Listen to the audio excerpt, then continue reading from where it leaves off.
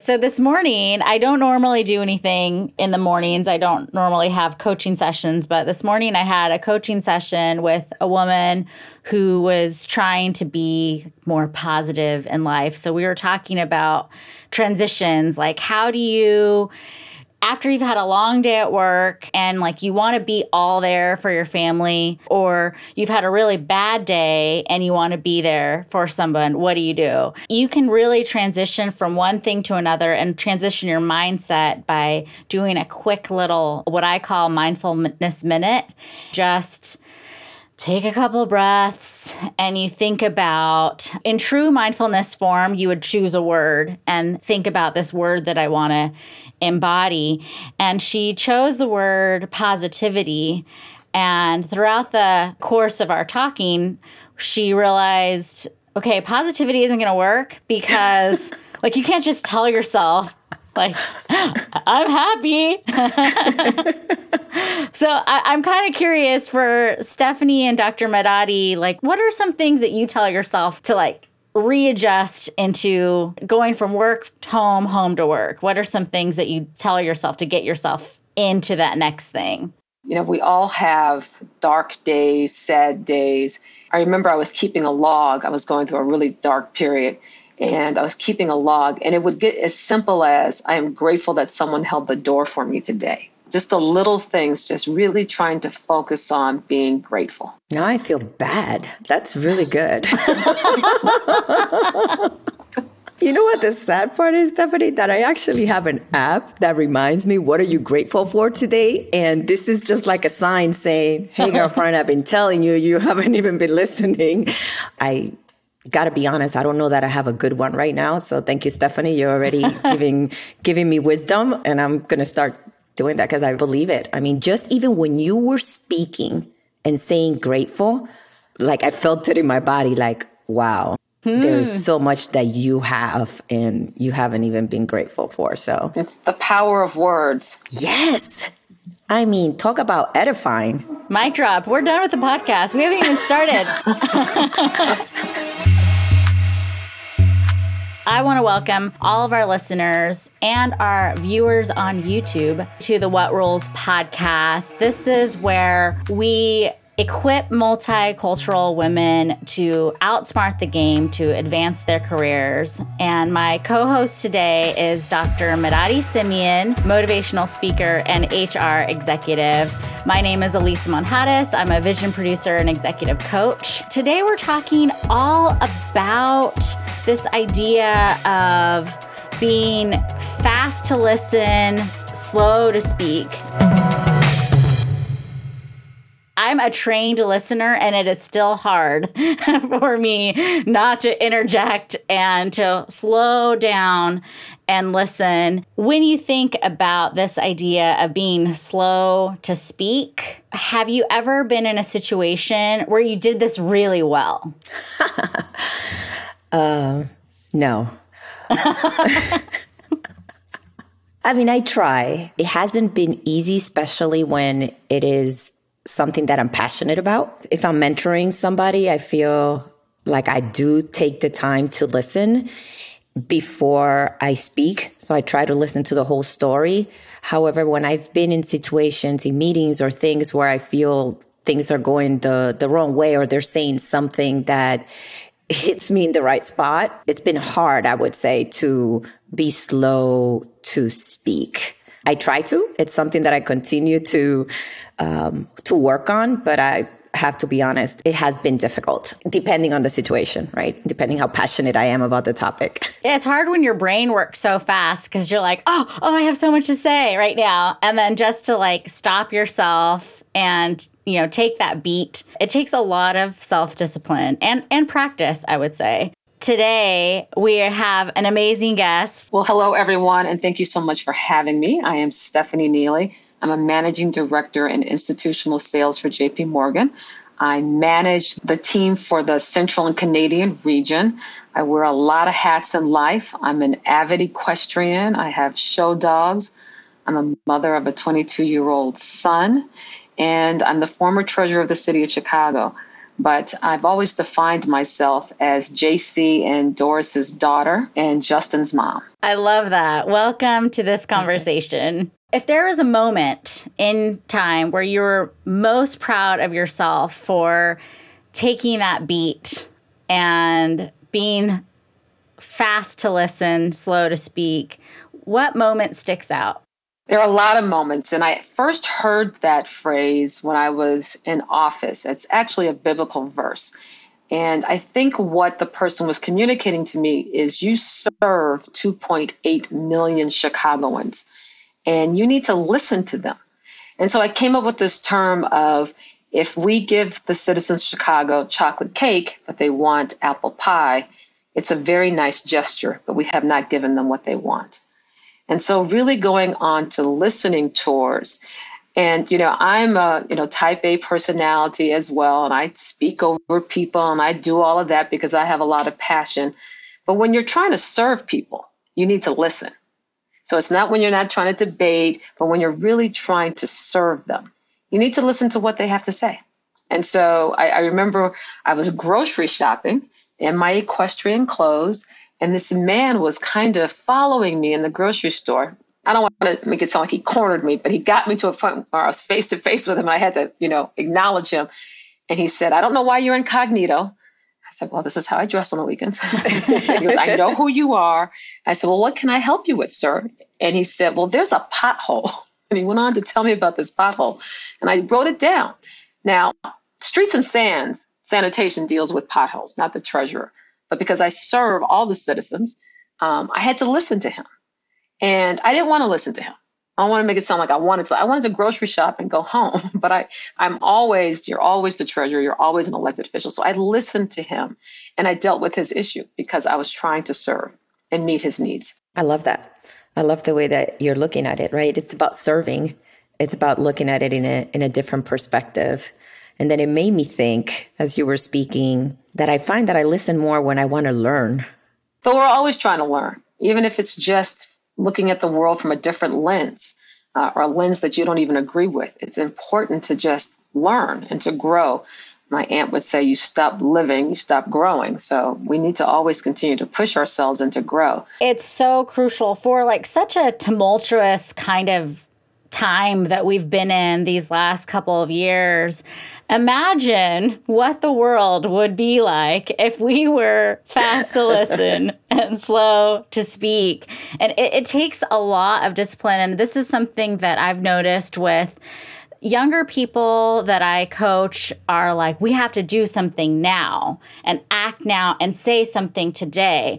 And some of the executives that we've had on this podcast who have more experience in life and things like civil unrest is not a new concept for them. It's been like, no, let's take some time and see what's actually going on. What's the root of all of this? And to really get to the root and find solutions or even talk about solutions, you can't do that in 30 seconds. No, I agree. You need to take time, understand, and really build relationships as well. If you're trying to change people's minds or trying to influence or to effectuate change, you need to understand so that you can meet people where they are. I think what's key in communication that a lot of people forget is it's not only what I say, it's what you hear. Mm-hmm. And so if I come at you in a way that makes you feel a certain way, you're not going to hear what I'm trying to say. And so that comes with also being slow to really gather your thoughts and try to get people to understand your point of view and not just talk at them. Yeah, and it's about knowing your audience, right? What do they want to hear, like Stephanie said, and what is it that you want to say, and how do you bring that together so that you could get the point across? I see that a lot. People want to hear something. They already have in their mind a bias or something that says, no, this is what I think. That's what I want to hear. I want you to support what I believe. And it's how do you say what you need to say in a way that they can also listen. Yeah, I want to add another layer to this. As women of color, multicultural women, one of the barriers that we have to face is other people's stereotypes of or expectations and bias of what they imagine we're going to bring in to the conversation. And this is something that we all have. We all have certain biases of where I think you're coming from. This is the question for both of you. How do you not put judgment on other people, first of all, and have the conversation when all these other things are going on? All these unseen barriers is the only word I can think of at the moment. Well, at least I know when I'm coming into a conversation, it's like, okay, I'm already biased about this. So let me just put it out there and put it through a filter. I start with myself, what I know about myself, because I think that has helped me then put things through a filter, not to be biased about whatever the other person is trying to tell me.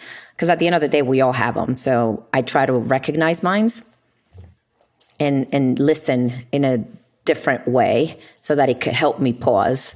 Like I said, I'm still working at it, but that's kind of what I've been trying to do is what's out there? What are my biases? Why do I feel this way? Why don't I don't trust this person? And is it because of my biases? So that then I could slow down and listen with a different perspective. Well, we're all works in progress, so that's not going to change.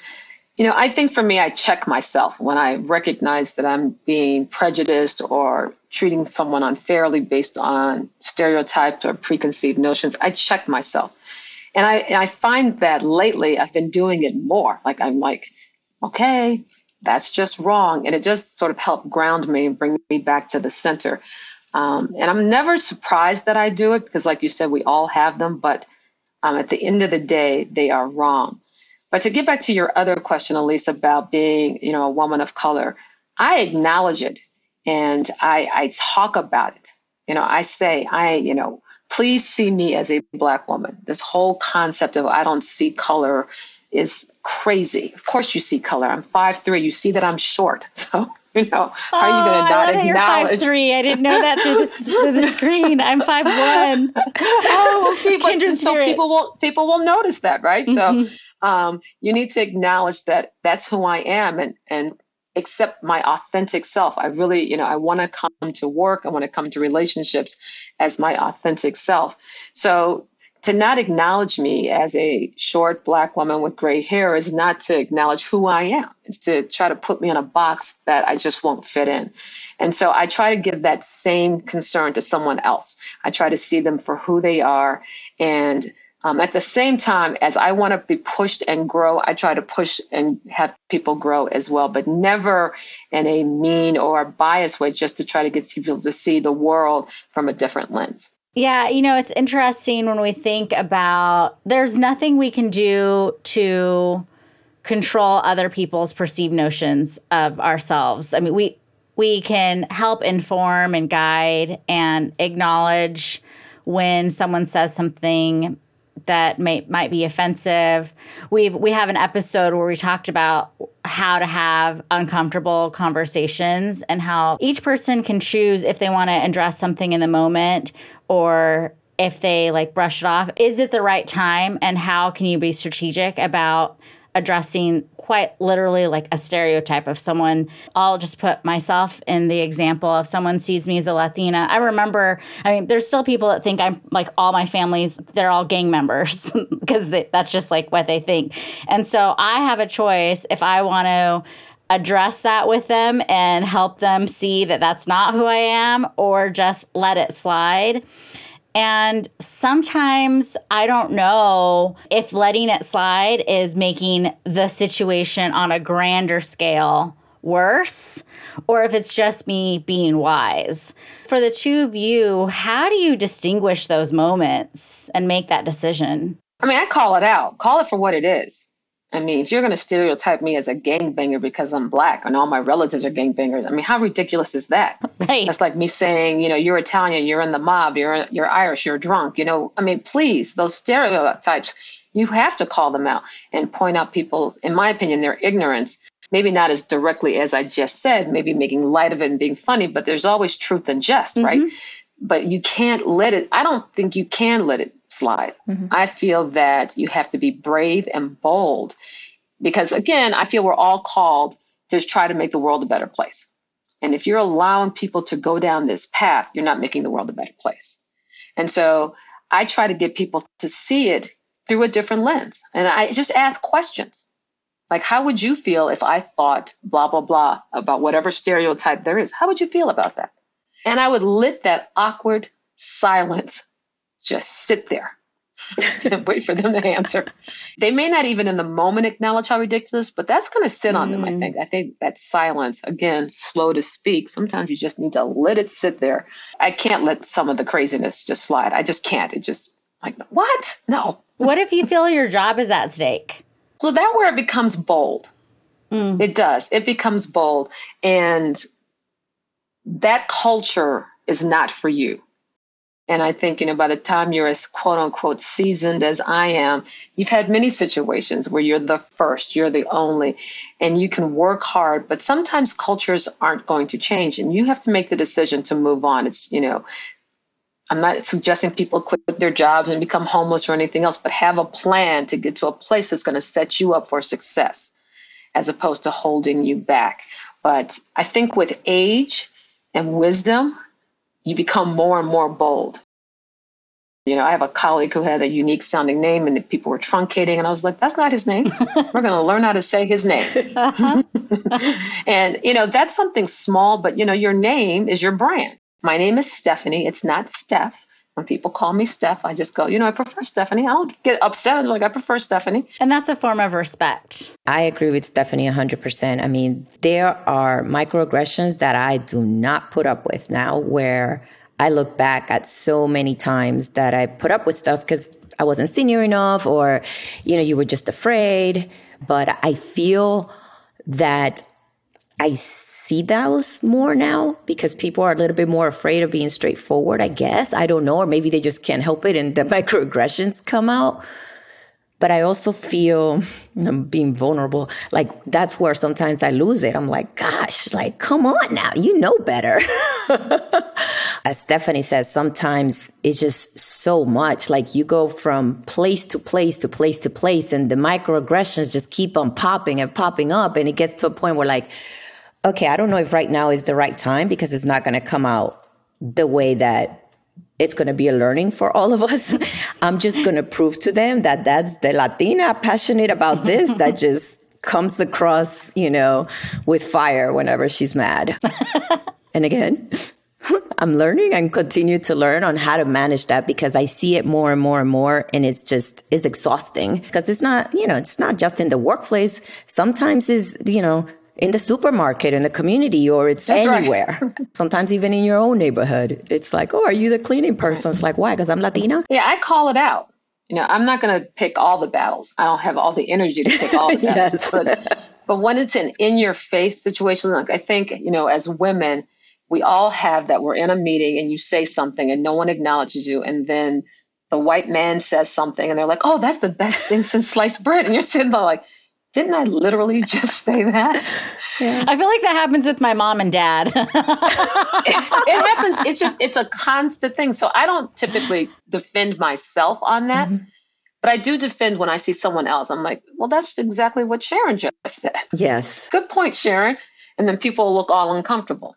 There's a saying that me and some colleagues at JP Morgan say, like, get comfortable with being uncomfortable. Yes. That's how you grow. I love that. Mm-hmm. The idea of amplification, or as Rosa says, augmentation, when we can support the other woman in the room, if there is another woman in the room, I mean, that is taking everyone 10 steps forward. And it's sometimes those little tiny things that are going to add up. Just like the little tiny things, like Dr. Maradi, when you were saying it adds up and it gets exhausting, those little tiny actions that we can use to move forward by helping another woman in need, or just another woman, is also hopefully going to add up and start balancing us out in an ideal world. I remember I was leading a cross-functional team, and it was my project. I was very much the leader, and someone else who was a little bit of higher rank than me, even though he wasn't leading the project at all, he always felt like he needed to be the leader of the project. And I was younger, and my coach gave me a tool, which I loved, and it was just making sure that I always said his name and acknowledging what he had to say. And it helped him realize how much he was interrupting. So just me saying, oh, thank you, John. Oh, John, that's a great point. John, because it was every time he interrupted, John, like I said, we are going to be on time with that project, John. And it was kind of interesting when you can show people either the negative or the positive of how they look in those environments. It makes a huge difference. But it would help also if there was someone in that meeting who went, hold on, John, hold on. Let's hear what someone else has to say. Yes. Yes. Oh, yeah. Okay, so for our listeners, is there anything else that is really important for people who are making the transition from manager to executive? They've gotten to a certain level with their skills, and now they really need to bump it up and get to that next place. My little piece of advice, which is easy, is really trying to connect in your communication style. Whatever it is, just make a connection. Typically, people who are transparent and authentic make a really good connection, or vulnerable. Don't acknowledge that they have all the answers or they're the perfect person, that, I've made mistakes, I've learned. I think that sort of takes you to the next level because it shows that you're confident enough to be who you are. And that's what a leader is. You're leading by example. That's a way of taking it up to the next level. But you've got to be putting yourself out there. You've got to be willing to put yourself out there. Definitely, I agree 100%. Because one of the things that I've learned is the things that I let pass, then I continue to feel uncomfortable versus facing them right there. And then I may be uncomfortable at the time. I walk through it and I'm like, I feel better because I either stood up for myself, said the right thing, or made the right move. Be authentic and be uncomfortable being uncomfortable, but make sure that you respect you, your thoughts, and your values so that it doesn't haunt you later.